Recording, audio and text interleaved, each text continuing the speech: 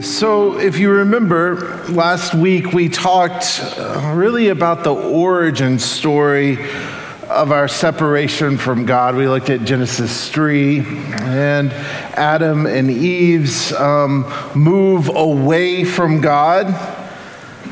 Remember all the way back in chapter 1, we said God is relational. God is forgiving because God is loving. But that doesn't apparently keep us from messing it up, right? We have a good chance of forgetting that as we go throughout our lives, and we remain really in need of divine grace. We reject vulnerability and we are drawn to power. That was really the essence of last week's sermon.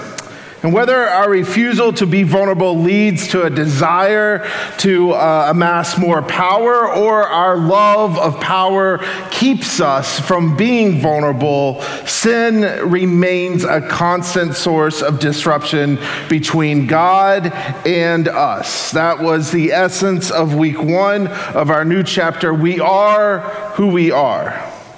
And I think it is really, really important for us to recognize our need for divine grace and how God solves for this or works to repair the breach between us and God. Because if we can't recognize within ourselves the need for divine grace, then God's story really makes very little sense. Sin, then, is that which separates us from God, but it also decays our relationships and challenges our divine purpose or spark. And so we're going to be talking about sin a lot over the next several weeks, really throughout this season of Lent. And I think it's important that we have a good working definition of sin. Now, I'm not going to say that this is the only definition of sin, but it has been very helpful for me over the past few years to formalize kind of what I mean when I say sin.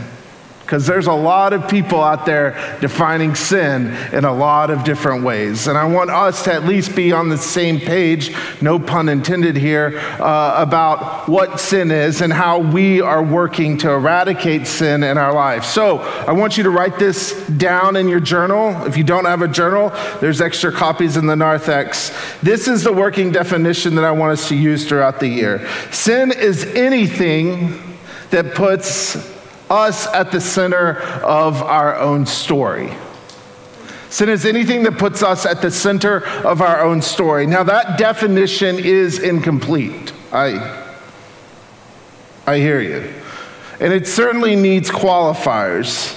But the spirit of this definition, I think, represents sin well. So sin is anything that puts you at the center of your own story, your own universe, or your own life. Now, John Wesley, who was an 18th century Church of England priest, also kind of an accidental founder of the Methodist movement, he also knew this, right? And he understood that we tended to center our own needs, our own voice, our own vices, our own opinions, our own politics, our own ideas over all else. And the moment that we live solely for self, we become separated. We become separated in rather significant ways from God. So Wesley was all about personal piety. He was all about it. Essentially, he believed that God's grace was so active in the world and in the lives of individuals that if we could recognize it, if we could accept it, if we could trust it, we could live changed lives. We could actually not put our life at the center of our own story, but we could replace ourselves with God and with neighbor. We could live lives that are focused on God and neighbor, gospel and stranger, Jesus and the enemy. Replacing ourselves at the center of our life with God had then a distinct outcome. We lived more and more like Christ. John Wesley was very practical in his theology. The more we focused on our personal piety, the more our lives looked like Christ. And for Wesley, this was all a very personal journey. If you read his journal, you'll understand he took meticulous notes about his own piety. But he also recognized that personal piety wasn't enough.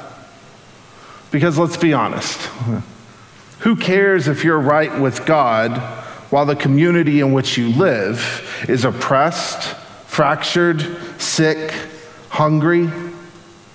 And so Wesley believed that it was both personal piety and a pursuit of social holiness that were really at the marks of what it means to be a fruitful disciple. Sin then becomes not just something that is personal, which it is, but it is also something that can take root or exist within community. Sin is both personal and communal. And our text today invites us to see just how serious God takes such communal failure. We are in the book of Micah, one of the prophets. I'm reading chapter 6, verses 1 through 8. And I promise you, you know verse 8 very well. Hear these words. Hear what the Lord says. Rise and plead your case before the mountains, and let the hills hear your voice. Hear, you mountains, the controversy of the Lord, and you enduring foundations of the earth. For the Lord has a controversy with his people, and he will contend with Israel. O my people, what have I done to you? In what have I wearied you? Answer me. For I brought you up from the land of Egypt and redeemed you from the house of slavery. And I sent before you Moses and Aaron and Miriam. O my people, remember now what King Balak of Moab devised, and what Balaam, son of Beor, answered him, and what happened from Shittim to Gilgal, and what you may know the saving acts of the Lord, what God requires. This is the people's response. With what shall I come before the Lord and bow myself before God on high? Shall I come before him with burnt offerings, with the calves a year old? Will the Lord be pleased with thousands of rams, with 10,000 rivers of oil? Shall I give my firstborn for my transgression, and the fruit of my body for the sin of my soul? Micah says, he has told you, O mortal, what is good. And what does the Lord require of you but to do justice, love kindness, and walk humbly with your God? For the word of God in Scripture, for the word of God among us, and for the word of God within us, thanks be to God. Now, there's no doubt that a group of people, when gathered together, can do really strange things, right? They can do really strange things when we get in groups and we begin to listen to one another. When I was studying abroad, I read a fascinating piece in the student newspaper. It essentially was an expose on British folks' psyche. Now, British people are indeed odd. They're very strange folks. Such oddity is probably seen in all cultures by the outsider, but I still contend that British culture has both this comforting kind of aesthetic, like tea every afternoon with little tiny cookies, and they do some really strange things, the British. British food is awful, by far the worst of all European food. Their fascination with the monarch does not make much sense for me, a Texas boy. And the fact that Piers Morgan still has a TV show, that's really strange, right?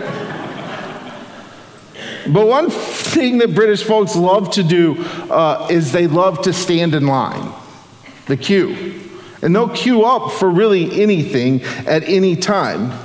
And apparently they'll queue up for nothing, because the student newspaper did a research experiment on the psyche of British folks, specifically around their need or desire to just stand in line. And so they offered a free something with a few folks who stood in line, and By the end of the experiment, the line was very, very long. And they interviewed folks, why are you standing in line? And almost 20% of people in line said they did not know why they were standing in line. The British love to stand in line. And it is so strange to me that we do very silly things when we are in groups. Truth is, we also do really harmful things when we're in groups. And Scripture is actually filled with examples of people, when getting together, doing really awful things to one another. We have the capacity to do great harm. Remember, Moses is up on the mountain, kind of an important assignment, hearing from God the law, so that he can help craft the community. And while Moses is gone, he's gone for a while, the people feel vulnerable.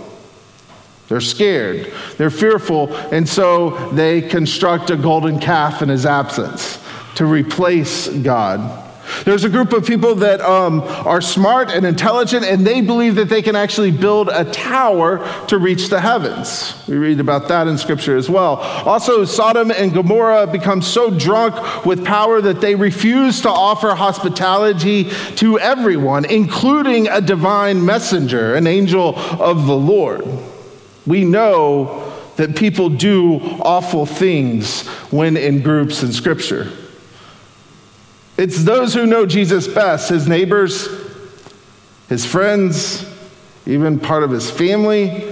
They get so worked up, adopting a mob mentality that they try to throw Jesus off of a cliff.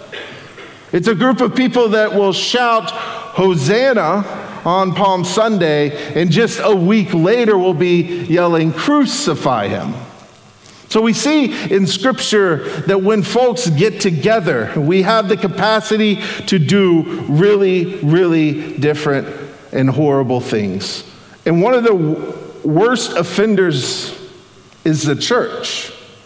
Whether it's boarding schools for American Indians, or slavery sanctioned and supported by a perverse reading of Scripture, or covering up sexual abuse, the church is not immune to this social sin, and we have a capacity for allowing sin to actually decay into evil. Micah's role, which just sounds horrible if you ask me, being an Old Testament prophet, sounds like absolutely the worst job. Micah's role is to inform folks how horrible they actually are.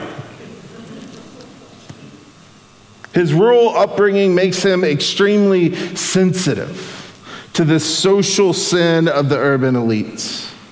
And honestly, Micah's concern is one that it still exists today. That religious folks and the powerful are what? Talking the talk, but not walking the walk.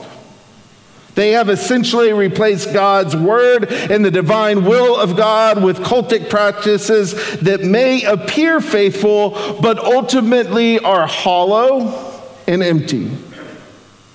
Our text describes then a divine court. God has called the people to speak up, to defend themselves, demanding from the people an answer to why they continue to fail. Actions like this are included in a lot of prophetic writing, including Hosea and Isaiah. And God is asking the people why they continue to practice harsh and aggressive land practices that dispose and take advantage of the poor.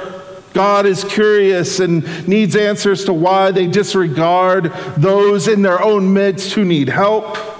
Why they continue to refuse to be just, to practice equity, to love the stranger.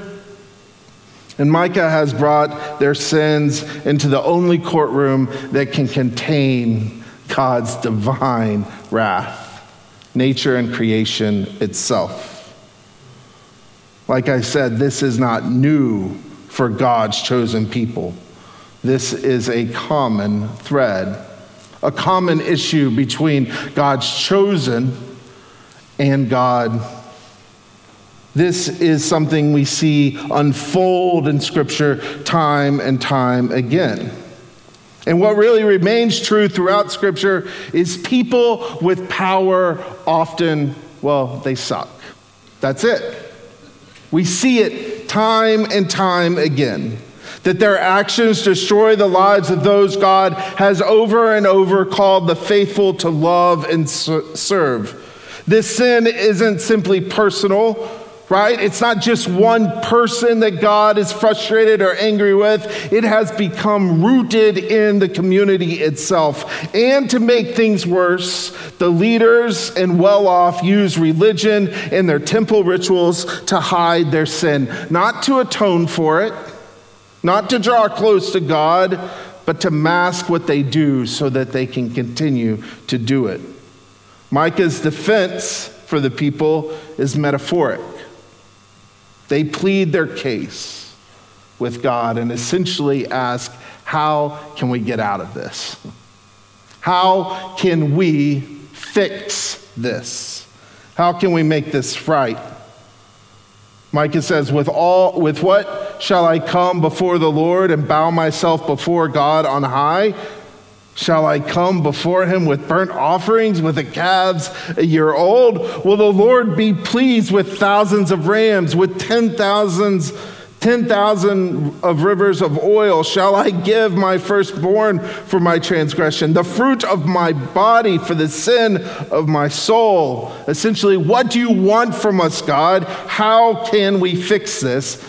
Note that their solutions are simply wearing bigger masks and making a bigger deal out of the temple ritual that they've hid behind. Like an oligarch looking for a way out, or a billionaire trying to pass the buck and not be a father, the people want to buy their way out of the charges. This isn't how God's economy works.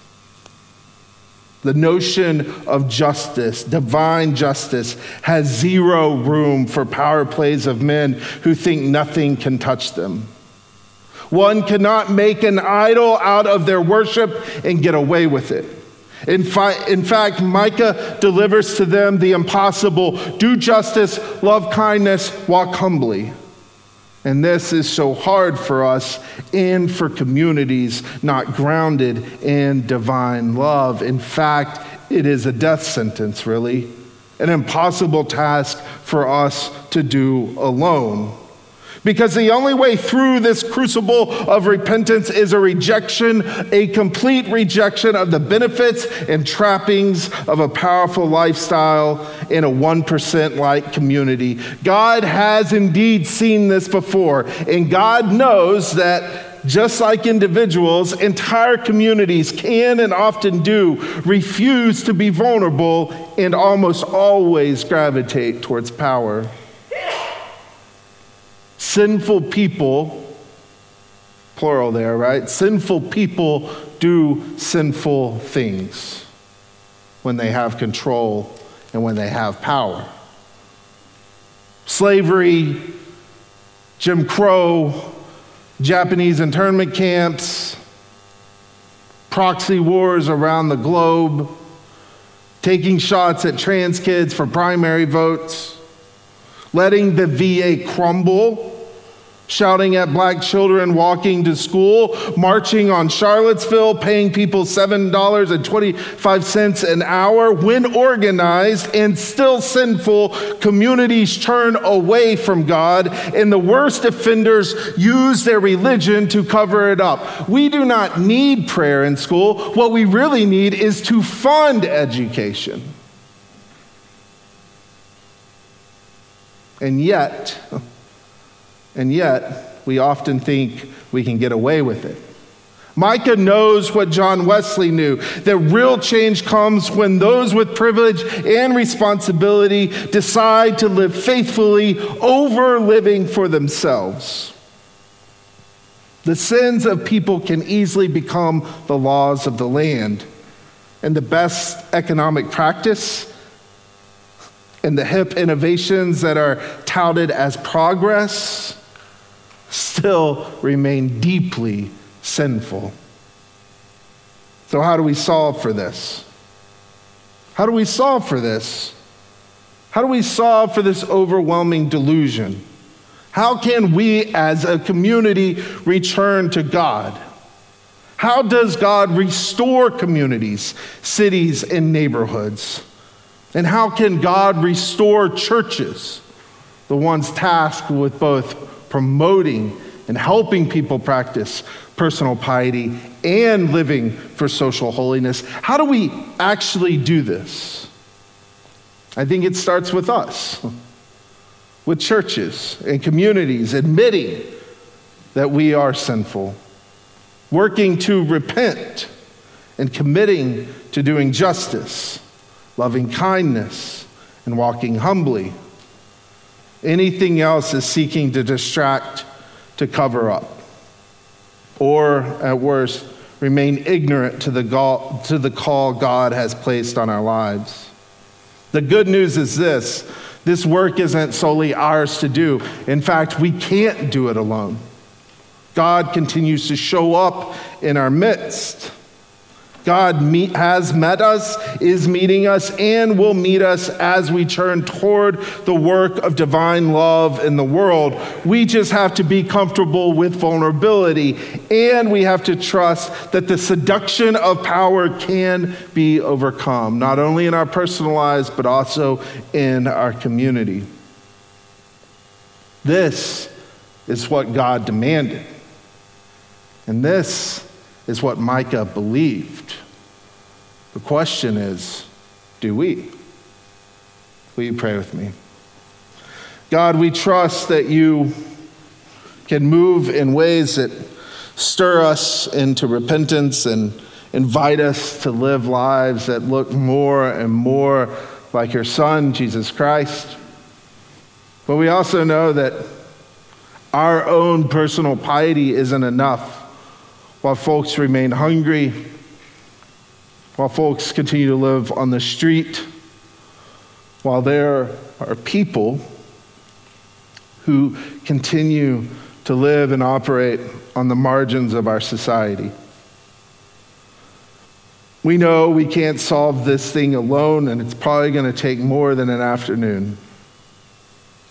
But we do trust that you call us into both repentance and action as a community, for sin is not only something that we must rid our own lives of, it is also something that we must be vigilant about in the communities that we call home. For you are a God who wants us to do justice, to love kindness, and to walk humbly. Help us. Help us do that today and in the days to come. In the name of the Father, Son, and Holy Spirit. Amen.